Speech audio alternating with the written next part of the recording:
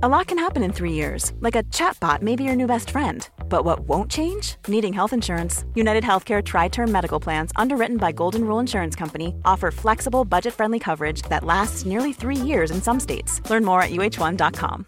This is Paige, the co-host of Giggly Squad, and I want to tell you about a company that I've been loving, Olive & June. Olive & June gives you everything that you need for a salon-quality manicure in one box. And if you break it down, it really comes out to $2 a manicure, which is absolutely insane. It's also so easy to get salon-worthy nails at home with Olive & June. The difference between how your nails used to look when you did them yourself and now with the Mani system is a complete game changer. The best thing about Olive & June, too, is it's a quick dry. Dries in about 1 minute, lasts for 5 days, and full coverage in up to 1 to 2 coats. Visit oliveandjune.com/perfectmani20 for 20% off your first system. That's oliveandjune.com/perfectmani20 for 20% off your first system.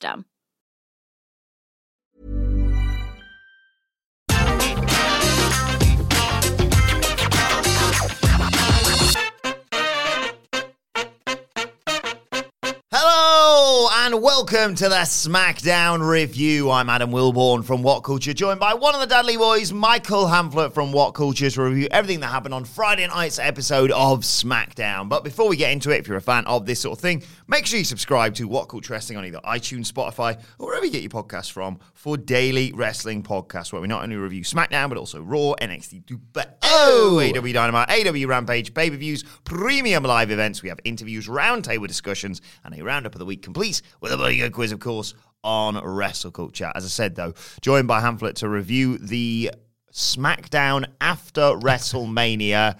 What did you make of all the fallout from Mania on this show? The absolute last one they can put WrestleMania in the title of until they get to the go-home show for WrestleMania Backlash and the fallout. So here's the thing with this SmackDown, right? Because we're nerds, we've had a conversation about this show in the office. We've had a little bit of a conversation in our little pre-record preamble that we do in the studio. Yeah. And we kind of collect our thoughts in general. And I don't think you've done this on purpose, but I've sort of found myself listening to a sales pitch from you about this episode of SmackDown. Because I came away, got to be honest, thinking this was hot trash. Almost end to end, right? And then and it's not been entirely you working a gimmick or treating me as a fan in AT&T Stadium while you got one finger up in the air. Yes. You've come at me with some earnest praise, some reasoned critique of my critique of SmackDown.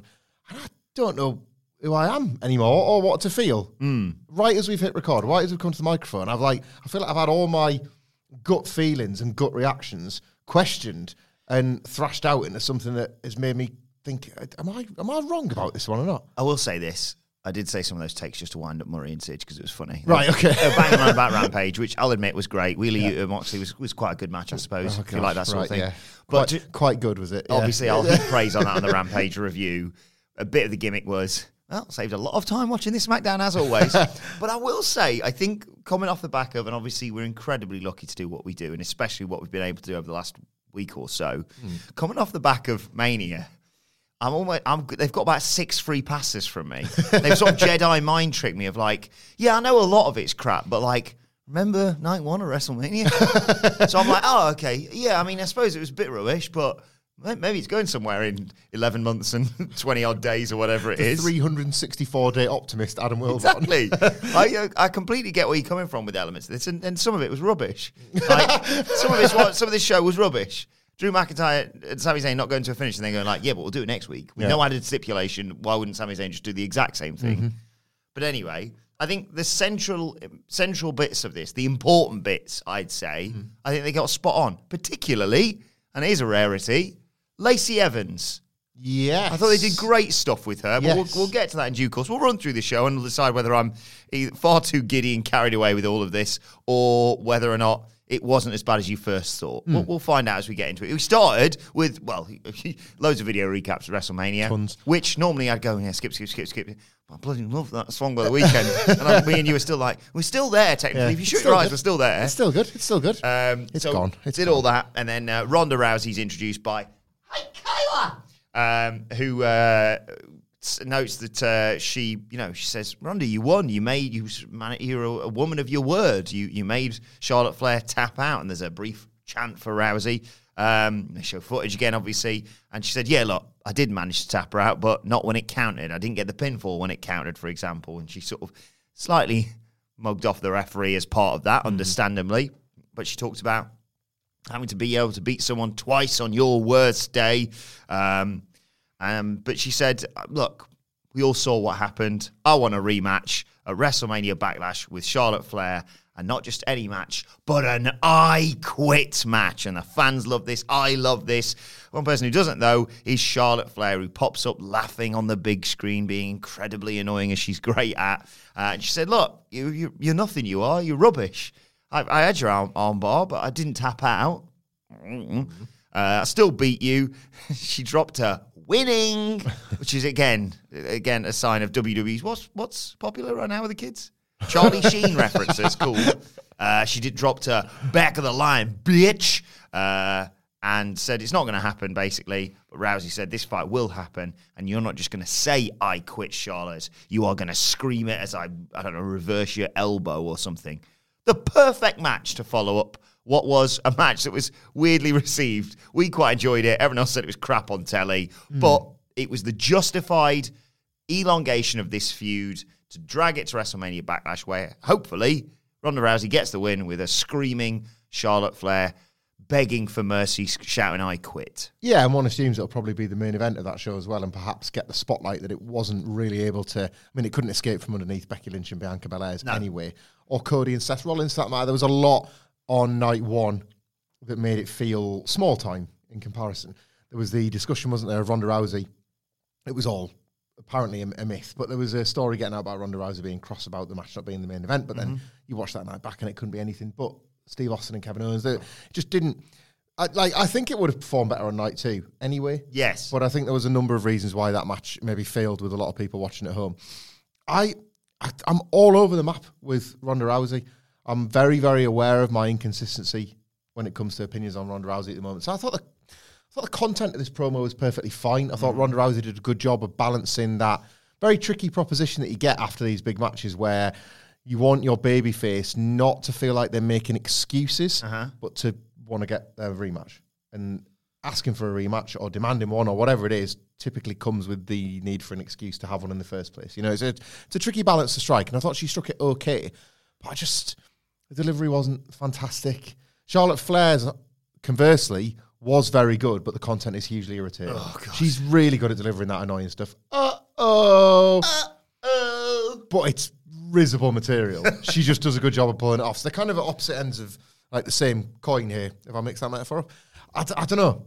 I mean, we can jump ahead a little bit, can't we? She got it. Ronda Rousey got it later on in the night. The match it's official. Like, we are where we need to be with this, and we both agreed, certainly at the time, that this was at least a justifiable rematch, and you would assume Ronda Rousey picks up the winner and the title, and they've just managed to buy themselves an extra month of it. So all's well, ends well, I guess.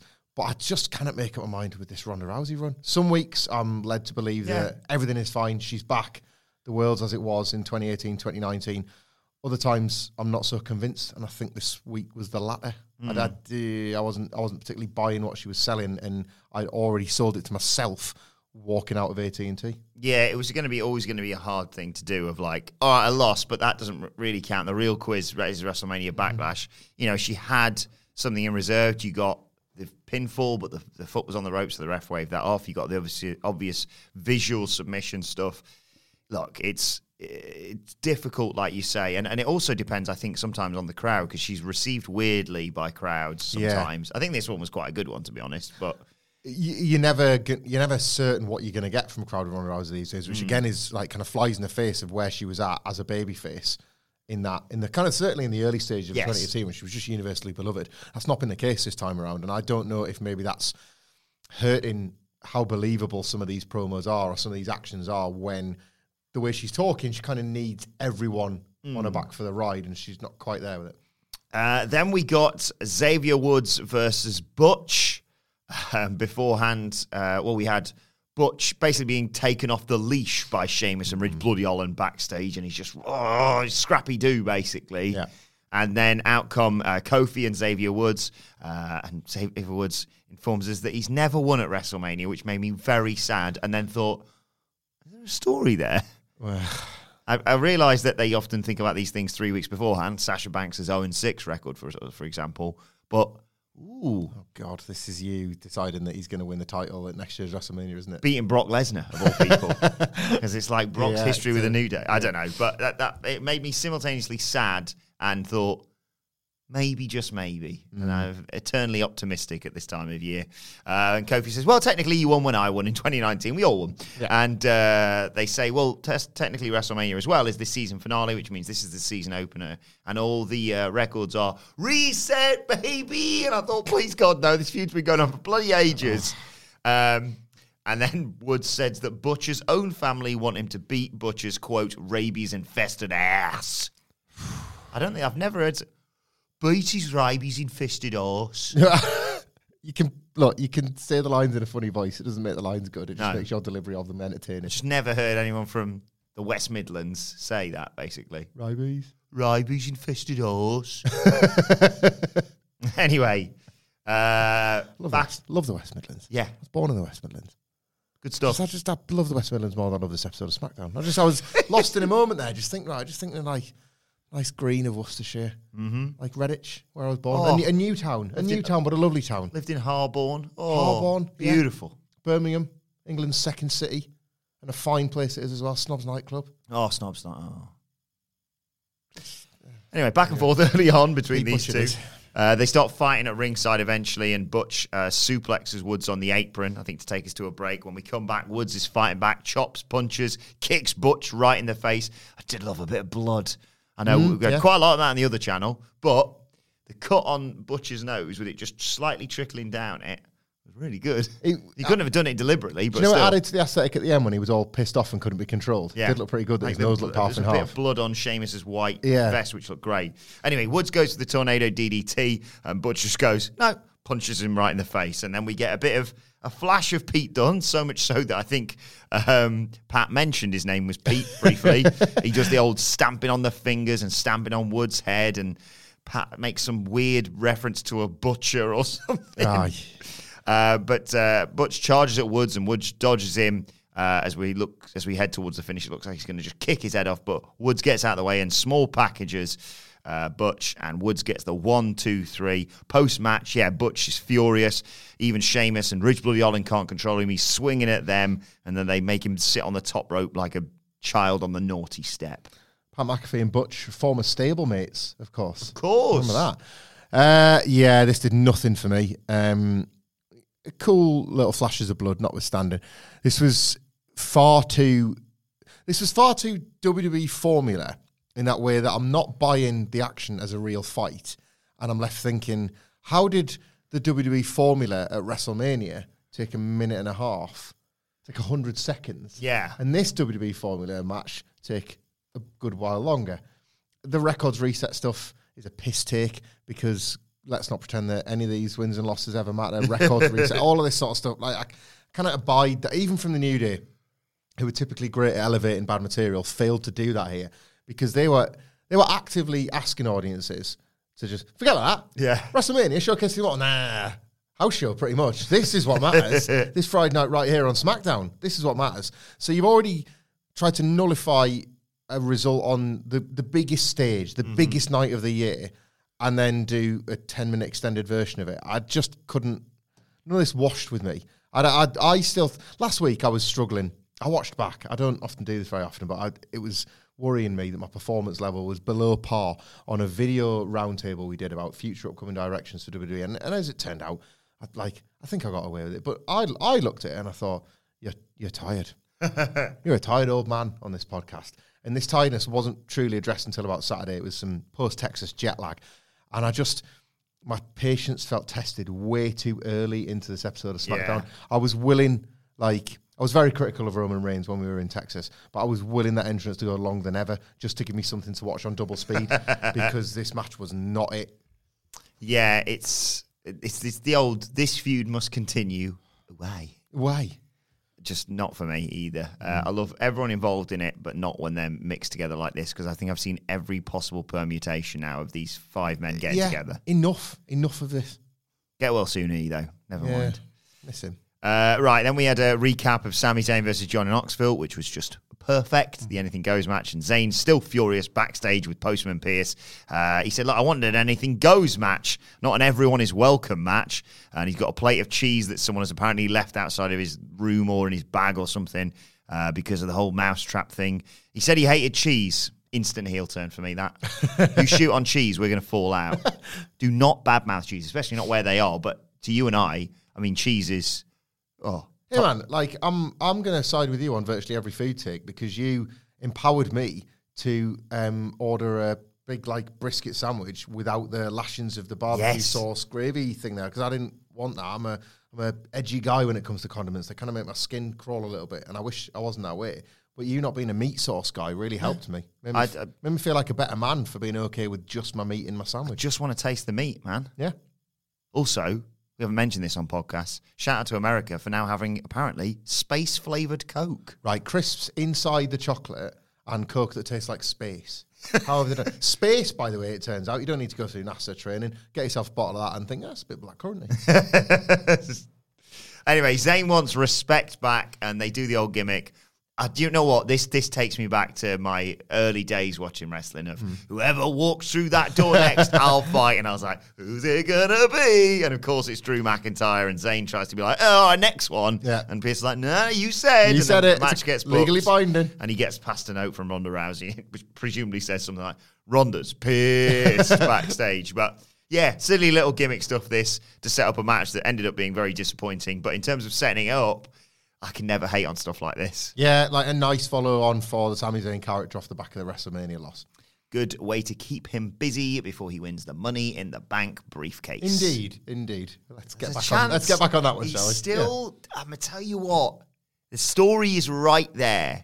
And I know there's other people. Pat McAfee, you suggested. Mm-hmm. Cody's another name. I wouldn't really probably go down that route, but it's certainly an option.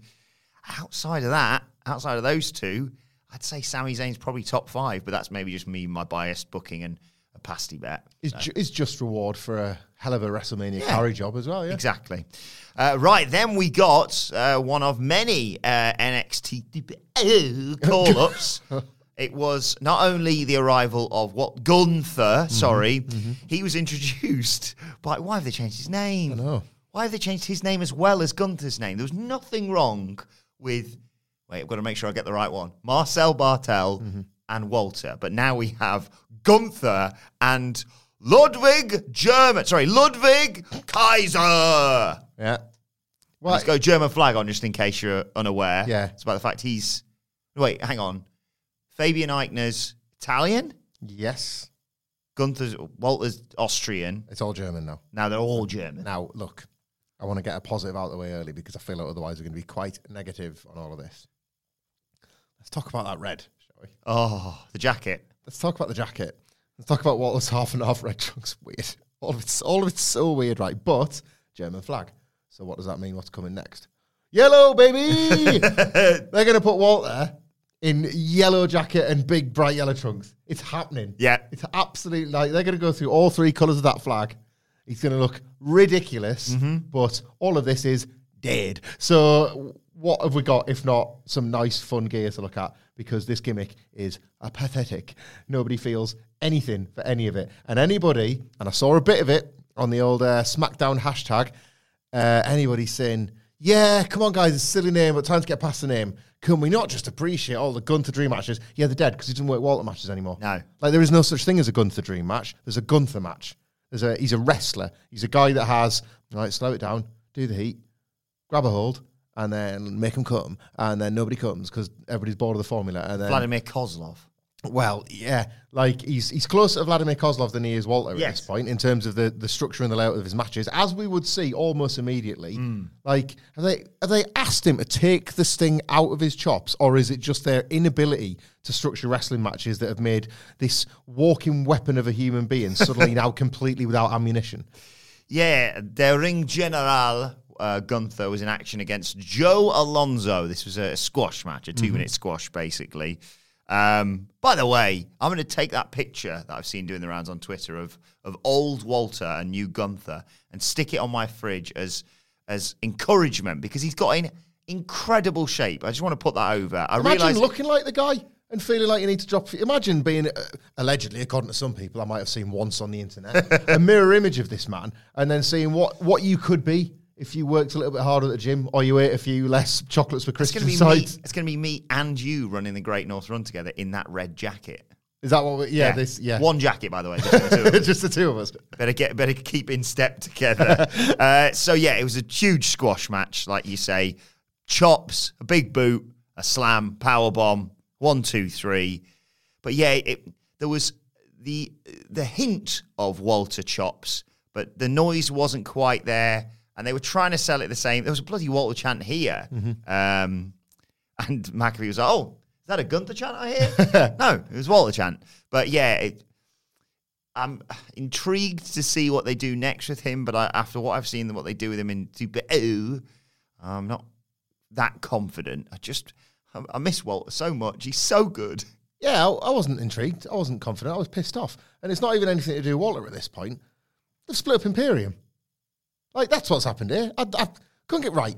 The thing about the Gunther name change was the point at which you're like, oh my God, what have you... It's funny, right? And Walter signed the contract and he signed to become a WWE superstar, and we talked about this at the time, but soz.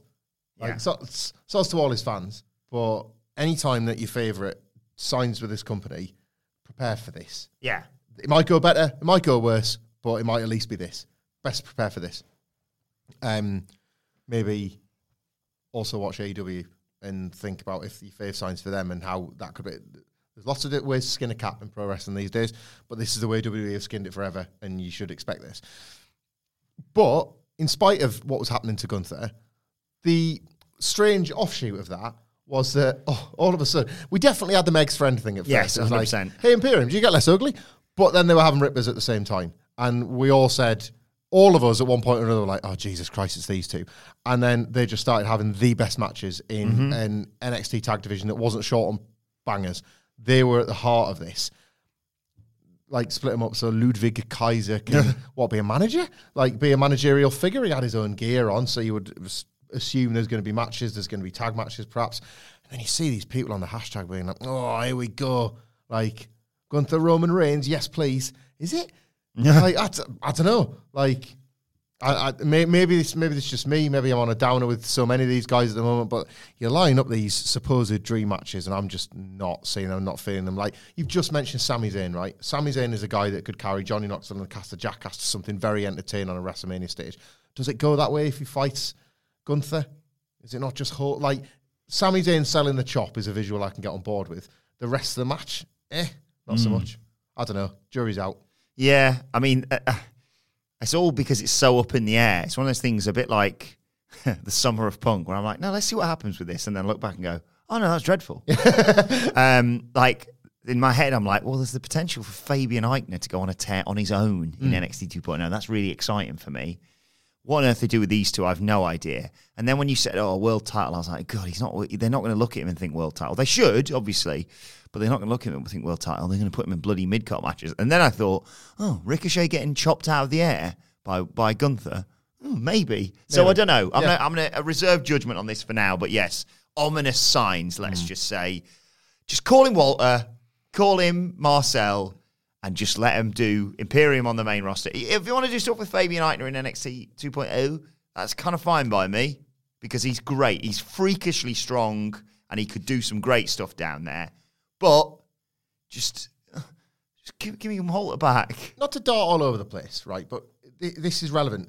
Can we just jump to Raquel Rodriguez? She's coming up now. It was the next segment, wasn't it? Can we review that and then a wider point about all of this? Yes, so backstage, Kayla is there with Raquel Rodriguez. Jesus Christ, he's on. He's on the board. The former Raquel Gonzalez with a big back. She looked massive here. I know Kayla Braxton's not the tallest, but she looked huge. Do you think they were doing some of the Andre tricks? A bit. Like they maybe had like Raquel on a raised platform, or they had like, I don't know, like Kayla Braxton say like, right, take the heels off, all the tricks, whatever it was, because the height disparity was quite something. And even when Los Lotharios, the Lethal Lovers, got in, they were smaller than her, of course, too. Yes, she arrives. She says, look, SmackDown's got a great locker room, but they are not ready for her. And I thought, I'm ready for you on the main roster, to be honest. And then Los Lotharios coming in off to give her a kiss, and she's like, piss off. Yeah. And then she said, are these always that annoying? Kayla Braxton's like, yeah. Yeah. But, I'm excited now. I was a bit nervous. I mean, no idea what they're going to do with her in the ring, and I don't know why they've had to rename her again. But in terms of a call-up, comparing it to... Let's look at Monday Night Raw's NXT developments. Oh, isn't it? Yeah. So this was my point, right? When all of Vince's stooges took over NXT in the place of Triple H, we immediately looked upon it. Episode 1, right? Bron Breakker. Big, jack dude, immediately pushed. Clearly, eyed up for winning the title. Von Wagner as a guy cast as the secret attacker of Kyle O'Reilly, and another big dude, Toxic Attraction, sex. tits, ass. Bucking. Right, just sex. This was NXT 2.0, and why it existed... And we did try and make this point to people. Don't cry for what you've maybe lost if you feel like you've lost something. Don't cry for the comparison. They are simply 3 letters. Nothing is the same as it used to be. But what it will do is finally exist as the actual feeder system to WWE in the way that Triple H's version never did. We might have loved that class that, were considered like Dusty's Kids from 2015 and Triple H kind of doing his scouting, watching the tapes and bringing in people to have NXT sort of compete almost with New Japan for critical acclaim and then lose a battle against AEW but try and have that same fight. Now, the people come from NXT ready to go. Bron Breakker's on Raw winning the NXT title instead of on the actual NXT show so he can have the best possible look to Vince McMahon where it's like, oh yeah, him, I'll take him. His name's an alliteration. He's a big, juiced-up dude. I'm into this. We've had call-ups. Change the names. Change the gimmicks. Change what they're about. Explain. Make this make sense to me. No, I get it. You have got now the Vince McMahon feeder system. Everything we're watching on a Tuesday night is through the lens of, old man Vince wants it, so they're getting the first practice run. They're getting the training wheels here so that they go on to SmackDown ready-made. And you're not going to have the case of... I'm trying to think of an example off the top of my head. But one of the very first ones, right? You're not going to have former NXT champion Adrian Neville arrive as Neville with a cape, kind of a man from space. He wanted him as Mighty Mouse, didn't he? He lost Adrian straight away. All of that sort, it's not going to happen, right? It's going to be here they are. We've molded them to be SmackDown and Raw ready on Tuesday night. Change them straight away. Pete Dunne's Butch. What is going on? That all that bollocks on a Tuesday... It's still apparently not the brand of bollocks that Vince McMahon wants, even though it's been curated for him. I do not get it. It might seem like I'm overreacting just to Raquel Rodriguez, but when you've just had Ludwig Kaiser and the lads in bright red, I don't know what any of this is. Raquel Gonzalez has won and lost the NXT Tag Team Champions in a week to get this call up and have her name changed. What is that in the life of a wrestler? They're going to call up Bron Breakker and call him Braun Steiner, aren't they? Well, maybe. At this point, we thought this weekend was going to be the opportunity, if they wanted to rename him. Steiner Brothers go in the Hall of Fame. Maybe they feature on television. Rick Steiner's been kidnapped. Now is the time, right? But apparently, no. The time is when he gets called up for real. Insane. I don't get it. What does this mean for... So Mandy Rose went from the main roster to NXT, formed... sick stuff with these two new... is she going to be renamed because Vince has forgotten that they had her once before because her hair colour's different? We need to make you blonde. We'll call you Blondie Rose. I was here with Sonia. Oh, I cannot figure any of this out. One size fits all seems like a good idea for clothes until you try them on. Same goes for healthcare. That's why United Healthcare offers flexible, budget-friendly coverage for medical, vision, dental, and more. Learn more at UH1.com. Wow. Nice. Yeah. What you're hearing are the sounds of people everywhere putting on Bombas socks, underwear, and T-shirts made from absurdly soft materials that feel like plush clouds. Yeah, that plush. And the best part? For every item you purchase, Bombas donates another to someone facing homelessness. Bombas. Big comfort for everyone. Go to bombas.com/ACAST and use code ACAST for 20% off your first purchase. That's bombas.com/ACAST. Code ACAST. Before we go any further, though, this show is sponsored by BetterHelp. Now, we all carry around different stressors. They can be big life worries or just, little things like your favorite wrestler not being used properly. The thing is, when we keep them bottled up, it really can start to affect us negatively. Therapy is a safe space to get things off your chest and to figure out how to work through whatever is weighing you down. It is really helpful too for learning positive coping skills and how to set boundaries. Therapy basically empowers you to be the best version of yourself. So why not give BetterHelp a try? It's entirely online, designed to be convenient, flexible, and best of all, suited to your schedule. Get it off your chest with BetterHelp. Visit betterhelp.com/whatculture today to get 10% off your first month. That's BetterHelp, HELP.com/whatculture. Well, let's move on next to Happy Talk, and quite possibly the final Happy Talk ever, unfortunately. They have the entrance, a very sad-looking Happy Corbin. They point out he's lost his undefeated record. Madcap Moss is absolutely fine, though. He's having a whale of the time as part of his entrance. Thumbs up in the air. They mentioned, obviously, he won the Andrew the Giant Memorial Battle Royal.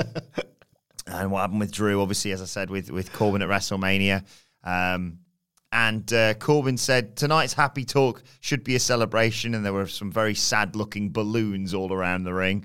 And he said, look, I think we all know there's only one person really to blame, and that's Madcap Moss. Yeah. It's his fault. He jumped on the apron. He distracted me. He cost me the match. Corbin is furious with him. Moss tries to apologize, but he says, it's not genuine. All you care about is what happened to you. You won the Battle Royal and what have you. And there is a Madcap Moss chance. So this is working without question. And Corbin says, yeah, that's the problem. It's all about you now, isn't it? You know what? Recently, that's all you care about. And your jokes have been crap. Tell me some jokes. And Moss says, what do you call me when I cost Happy Corbin a match? Madcap loss. And there was one about Madam Pierce in there, about Adam Pearce running a brothel or something. And then Corbin says, you got one more shot, one more chance to tell me a joke. Do it like your job depends on it, because it does. And Moss responds by saying, what do you call a guy who treats his friends like garbage and dresses like he's going to a funeral for Tommy Bahama? You call him Happy Corbin. And the brawl breaks out. The split is on. And Moss eventually gets the better of him, knocks him out to the outside onto the floor, and even stomps on his hat. Effective, this? Yes. An effective development. The Madcap Moss stuff is working. It's not just Vince McMahon, apparently, who really likes Madcap Moss. It's the fans as well. There's been a definite movement towards seeing the positives from underneath this pretty risible gimmick between the two of them. I quite like, I don't know how much this is by design, but I just really bought into Baron Corbin's performance of it. I quite like the implication that the jokes were great until they stopped being great. Yes. Like, that kind of got me. Like, the more you think about what he once thought was piss funny and is now rubbish because they're at his expense or because they're just the puns that he doesn't like. I love the idea that a heel can be so deluded that he thought, why can't he just do the A material from January? Where's the Poo Day stuff gone? Yeah, exactly. Where's Poo Day? So that, I like thinking about that in terms of what we already know about Happy Corbin, and indeed what we've known about Baron Corbin for years at this point. You know what I got lost in thought of when this was on? The lore of the Andre the Giant Memorial Battle Royal. You were witnessing 2 of the only 3 people in the entire company who were still employed after winning that match. Oh, yeah. The other one being, was it Jey Uso that won it? Yes. Right. Jey Uso was in the main event segment. Those 3 were on the show. Everybody else no longer works for WWE. Cesaro, Big Show, Braun Strowman. Yeah. I don't remember anymore. There was definitely others that I was thinking of that had just been released. I'll have a look. Yeah, Cesaro, Big Show, Braun Strowman. You had Corbin won it in 2016. Mojo Rawley. Mojo, yeah, won of it in course. 2017. But yeah, I'm pretty sure, to a man, those are the only 3 that are still Matt Hardy. Matt Hardy, there you go, yeah. Had Bray Wyatt in the ring with him celebrating. He's also gone. Aye. Prestigious, that. Anyway, yeah, Madcap Moss is probably going to beat Happy Corbin in a WrestleMania Backlash match as they decide whether or not this is an Alex Riley thing or if it's something a bit more serious. But early indications are good.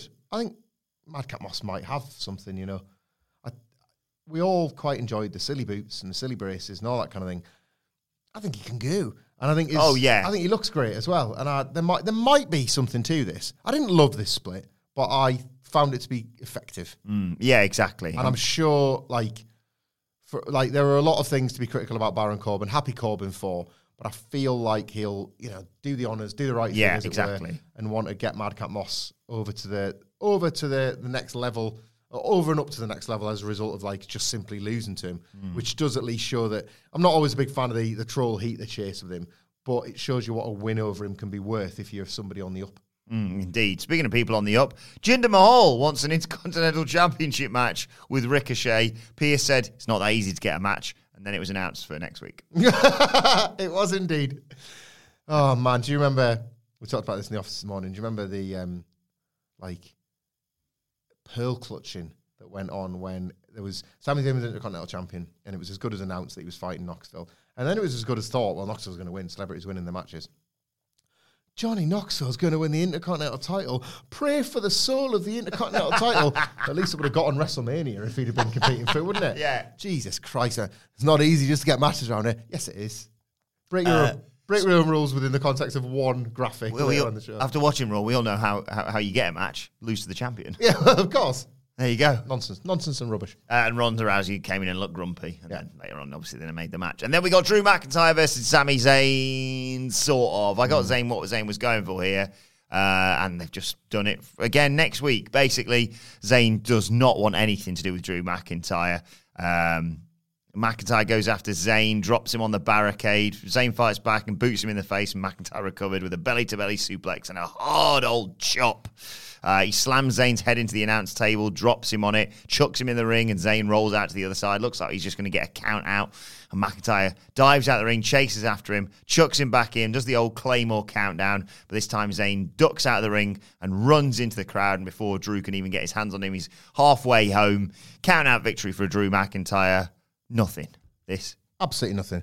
Waste my time with a mound of shit, but don't call it ice cream. Exactly. That's my stance on this. If they want to earnestly promote this match for next week, I'll earnestly review it next week. Mm-hmm. But this warrants none of mine, yours, or anybody else's watching's time.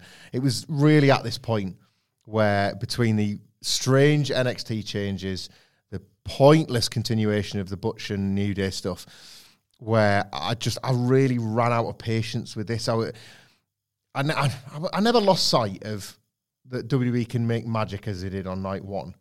But if some of the Raw after WrestleMania was cold water, this episode was like the Ice Bucket Challenge.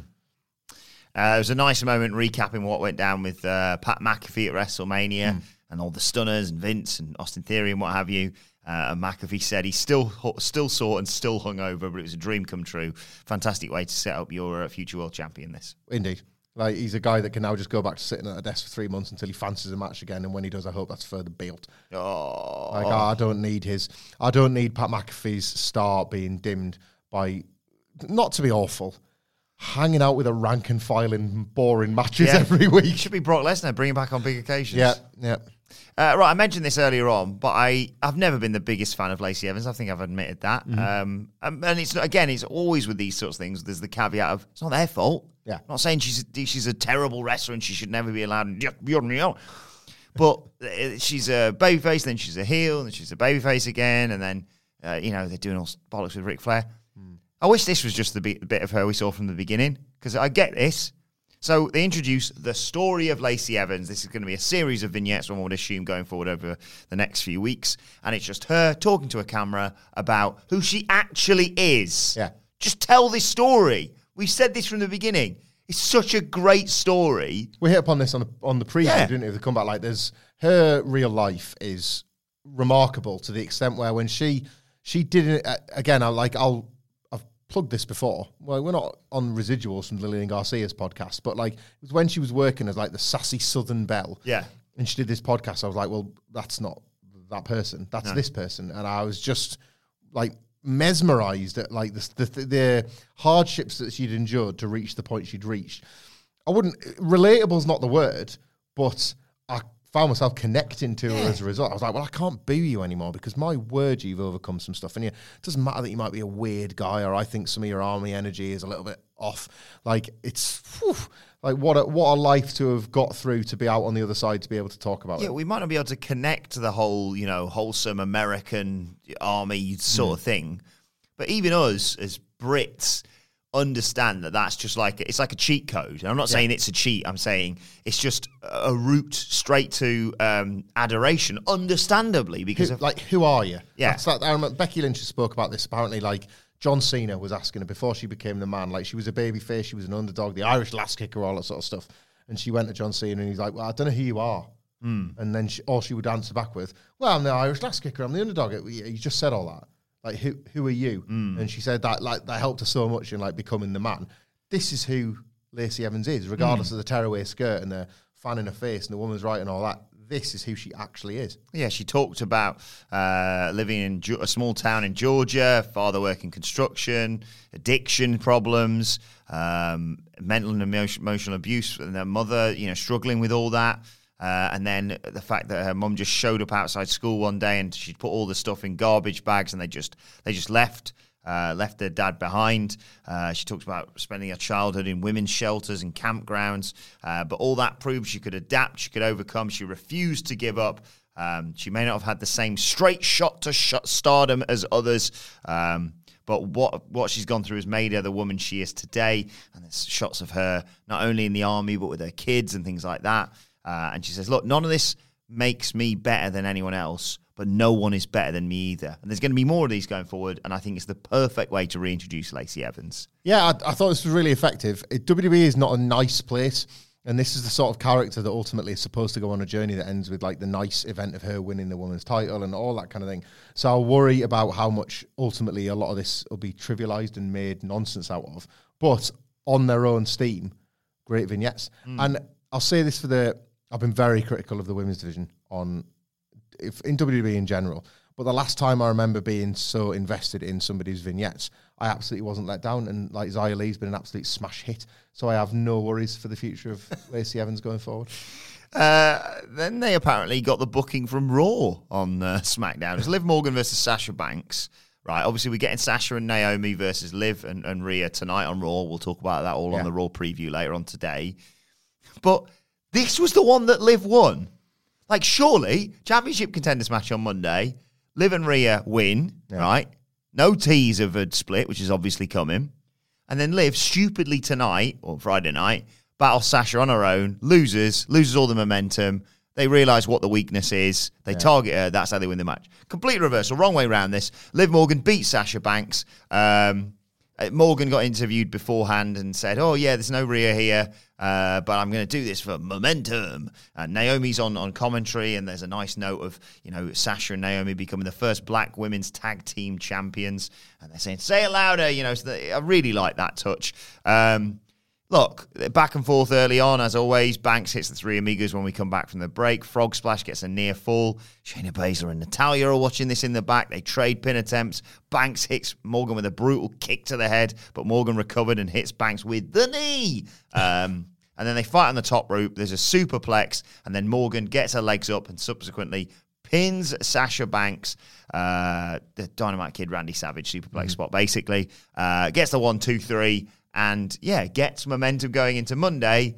I just completely arse backwards this. Yeah, I thought this was a decent match, and when Liv Morgan was desperately in need of one.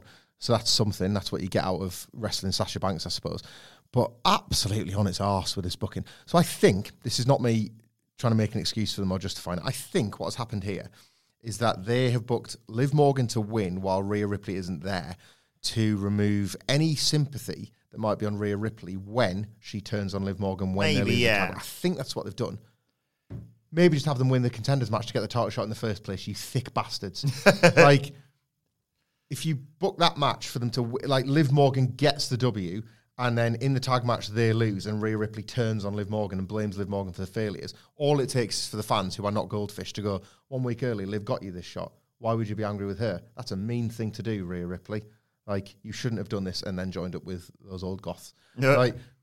That would have been just as effective. But because they've made this bed of them losing the match in the first place to to create that tension, you've now got to lie in it and have Liv Morgan win this match nonsensically to create Rhea Ripley. Like, the supposed reason why we would all resent Rhea Ripley is, we were watching SmackDown and Liv won the match. How could you do that to her, Rhea? I think that's why they've done it. I think.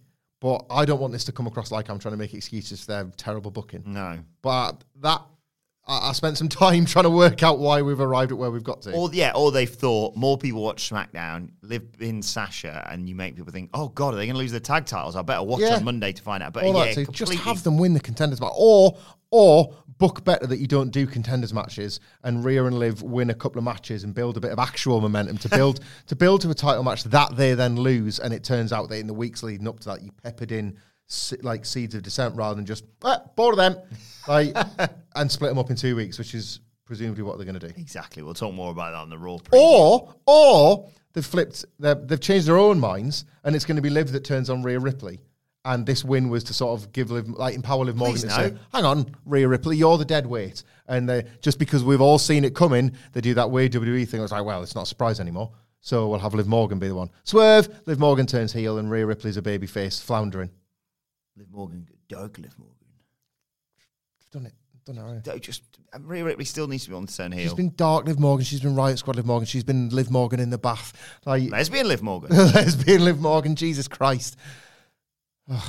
Yeah, it's just completely arse backwards, this. Anyway, main event time. We the Ones, Roman Reigns, the Bloodline, Paul Heyman, Usos, they all come out. And not only is the entrance, but there's a big recap of Brock Lesnar versus Roman Reigns. So, we saved about 5 minutes watching Adam this. Wilborn rubbing his thighs. Oh, honestly, last night watching this. Yes, please. Thank you very much. Heyman hands Reigns the mic once they eventually all get down to the ring, and he says, Milwaukee, acknowledge me. And up go the Ones, including in the Wilborn's kitchen. And he said, look, I've got to admit, I love it here, but the SmackDown, being on SmackDown and just having the Universal Championship, that wasn't enough for me. So I smashed Lesnar, and I went to Raw, and I took the WWE Championship as well. And he said, look, I've done it all. There's almost nothing left for me to do, which I appreciate that as a little he's effectively saying, I've beaten everyone. Yeah. It's like, well, there's one person who's just arrived who you definitely haven't beaten. And he says, look, I've got 2 titles. Then the Usos have only got 2 titles, and there's 2 of them. So I've decided that you are going to go to Raw and unify the men's tag team titles. And I thought, yes, perfect. Let's do this. I'm fed up of having tag team titles on different shows. Bloody pointless, especially when people have to just hand them over. Yeah. And he says, look, we're going to have all the gold. And I thought, what a visual that is going to be. And then suddenly, as they're standing there celebrating and, effectively waiting for a musical interruption, Shinsuke Nakamura's music hits and he comes down wearing that wonderful gear from WrestleMania. And don't try and get me on side with this before we've got to the end of the segment. Gear was I nice won't on acknowledge you, Adam Wilborn, just because you're the head of this table. You'll acknowledge that gear. And Nakamura goes to speak, but Reigns stops him. And he says, look, I know how you feel. You lost your partner, Boogs. And I thought, there's the first breadcrumb for Boogs win the title from Roman Reigns, ladies and gentlemen. And he says, look, I know how it feels. We lost Jimmy for nearly over a year to a knee injury. And he says, hey, don't worry, though. The bloodline, it's all about love. And he gives him a lovely cuddle. And he pulls away, and Shinsuke looks all confused. Boom! Super kick from the Usos. Psych, bitch. We the Ones. And Reigns and the Usos stand tall, all the belts to close out SmackDown. What did you make of all this? Right. I liked the kind of tie-in of Roman deciding that the Usos must go and win all the tag belts now. Shinsuke Nakamura was in the middle of a feud with the Usos, obviously before Rick Boogs' unfortunate injury. And based on conflicting reports, but suggestions that they were maybe actually going to win the titles at WrestleMania, and they had to obviously improvise not just a finish, but a different result potentially. That's been disputed, but there's been some murmurings out there that possibly the Usos were going to lose the belts. Now, so I like that Roman's suggestion that now you've got to win all the belts kind of drags Nakamura back up because he's there thinking, well, wait a second, had my partner not got injured, we were going to win these, and it kind of falls them together. There's also the memories of the Roman Reigns Nakamura program that never was in early 2021 when that 1 week they just decided to give Nakamura the old sort of Kofi Mania gauntlet treatment, and that got everybody very excited that Nakamura was somehow a big deal, and they just pretty much dropped it cold, didn't they? So a lot of people will be pleased that they brought that back. I felt very little for the impending match And ultimately, that's always what matters the most. I always feel overthink, and I felt very little over the impending match. But just before we hit record, you gave me quite an impassioned, I don't want to say defence, but an impassioned argument for this programme. And I kind of have to concede that point. And I'm not going to parrot your words. I think you should share them. But I have to caveat by saying I don't feel a great deal for it, but I completely understood your rationale with it. Yeah, and I'll say from my side of things, I'm not trying to justify it completely. I get that people are a bit like, it's just this after this. Yeah. We were sat here going, maybe you could just go straight into Roman versus Drew, or maybe you can even go straight into Roman versus Cody. But let's be honest, and this is not justifying it, by the way. It's just trying to explain, put my WWE head on. WWE's next big thing is SummerSlam, right? And they've got a few premium live events to get through prior to getting there. Actually, you'll like this. Money in the Bank is at Allegiant Stadium. So that you kind of got like 2 or 3 big stadium events. There you go. A big summer of big shows. But yeah, Money in the Bank, yeah. So you could argue that they are saving, let's say, Cody versus Roman for SummerSlam. Mm-hmm. In the interim, Cody versus Drew could go down at Money in the Bank. That would make a lot of sense. Yeah. I think Shinsuke's the perfect opponent in terms of, we all know Roman's not losing whoever he faces against WrestleMania Backlash. I made the argument, I didn't think he needed to fight at WrestleMania Backlash. I think he could sit there, put his feet up and go, I'm champion of everyone, of everything. Someone's got to win a fatal 5-way, qualifier match to face me at the next premium live event. So, because I've gone in with that mentality and not another huge title match for Roman Reigns, a relatively straightforward title defense with a brief inkling of, I don't know, a Kinshasa to both the Usos and Roman looking a bit nervous. Something along those lines, basically, because it's going to be a straightforward victory for Roman Reigns. We all know this. So, look, I'm not saying it's the best bit of booking, but I'm saying I understand why they've done it, and I thought they set it up quite nicely, just in terms of the ever-changing, there's no point in him being suddenly, oh my God, it's Shinsuke Nakamura. He's been a tag team guy and he's not really done a great deal, and he was IC champion, and that's basically been about it. Mm-hmm. And so him being like, I'm loving Stone Cold Steve Austin from all those years back. Yeah. And it's being like, this isn't you. And then the Usos being the sort of, no, we're still dreadful people. I thought it was a nice touch, and I'm such a sucker for that panning shot of all of the titles, the golds to close out the show. I didn't see that it was tag team lazy unification thing coming, but I quite like the idea of it. It was incredibly lazy booking across Raw and SmackDown for the Bloodline. But they sort of got there in the end. Yeah, the match, I don't have very high hopes for the match, and I understand why this has happened, but people are already comparing it to Roman and Cesaro at last year's WrestleMania Backlash. The comparison is in the opponents, unfortunately. Mm-hmm. Regardless of what you think of Roman Reigns, which for me at the moment is not a great deal, Cesaro and Shinsuke Nakamura are hugely different. I like Nakamura in small doses, but they're hugely different propositions. I've not got the highest of hopes for the match. Nakamura has got to be motivated beyond almost any motivation we've seen in WWE for this to feel like the match WWE wanted to. Or, alternatively, they maybe open the show with it and you go last with, this is Backlash preview fodder for a few weeks' time, but Ronda Rousey and Charlotte Flair feels more of a main event on that show than the title match. Still a sucker. I'm still thinking, what if they've done this whole thing of being like, don't try for 6 months, Nakamura, and then just get yourself ready, and then what we're going to do is Roman Reigns is going to take you far too lightly, because he's going to think, you just won off of a tag team with the Usos beat, and then old Shinsuke, Royal Rumble Shinsuke shows up, and you go, oh, bloody hell. And he does the exact same thing. That may well be wishful thinking. I realise that. It's been many a year since we've seen that version of Shinsuke Nakamura. And fair play to him. Look, he's done all of his hard yards elsewhere, let's say. Mm-hmm. But, yeah, I don't know whether, like I say, it was just the glow off WrestleMania or whatever it may be. I gave this one, and I shouldn't have to say I gave it a pass, but I did give it a pass. And, yeah, it was... here's a backer. Was less disappointing than Raw after WrestleMania. Good for it. Yeah. So there you go. But let us know your thoughts on everything on Twitter at WhatCultureWWE. Well, actually, you can follow both of us. You can follow Michael Hamflett at Michael Hamflett. You can follow me at Adam Wilborn. Follow us all at WhatCultureWWE. As I said, make sure you subscribe to What Culture Wrestling, wherever you get your podcasts from, for daily wrestling podcasts. Myself and Sid are going to be here in a bit to review AEW Rampage, and then we're all going to be back to preview Monday Night Raw a little bit later on today. But for now, this has been the SmackDown review. My thanks to Michael Hamflett. Thank you for joining us, and we will see you soon. Hey, it's Paige DeSorbo from Giggly Squad. High quality fashion without the price tag. Say hello to Quince. I'm snagging high-end essentials like cozy cashmere sweaters, sleek leather jackets, fine jewelry, and so much more. With Quince being 50 to 80% less than similar brands. And they partner with factories that prioritize safe, ethical, and responsible manufacturing. I love that. Luxury quality within reach. Go to quince.com/style to get free shipping and 365-day returns on your next order. Quince.com/style.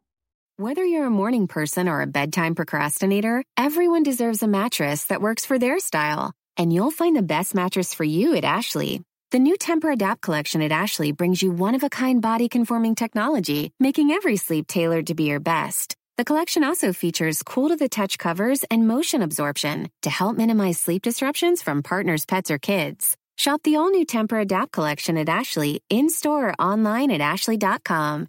Ashley, for the love of home. When you need mealtime inspiration, it's worth shopping Kroger, where you'll find over 30,000 mouth-watering choices that excite your inner foodie. And no matter what tasty choice you make, you'll enjoy our everyday low prices, plus extra ways to save, like digital coupons worth over $600 each week. You can also save up to $1 off per gallon at the pump with fuel points. More savings and more inspiring flavors make shopping Kroger worth it every time. Kroger, fresh for everyone. Fuel restrictions apply.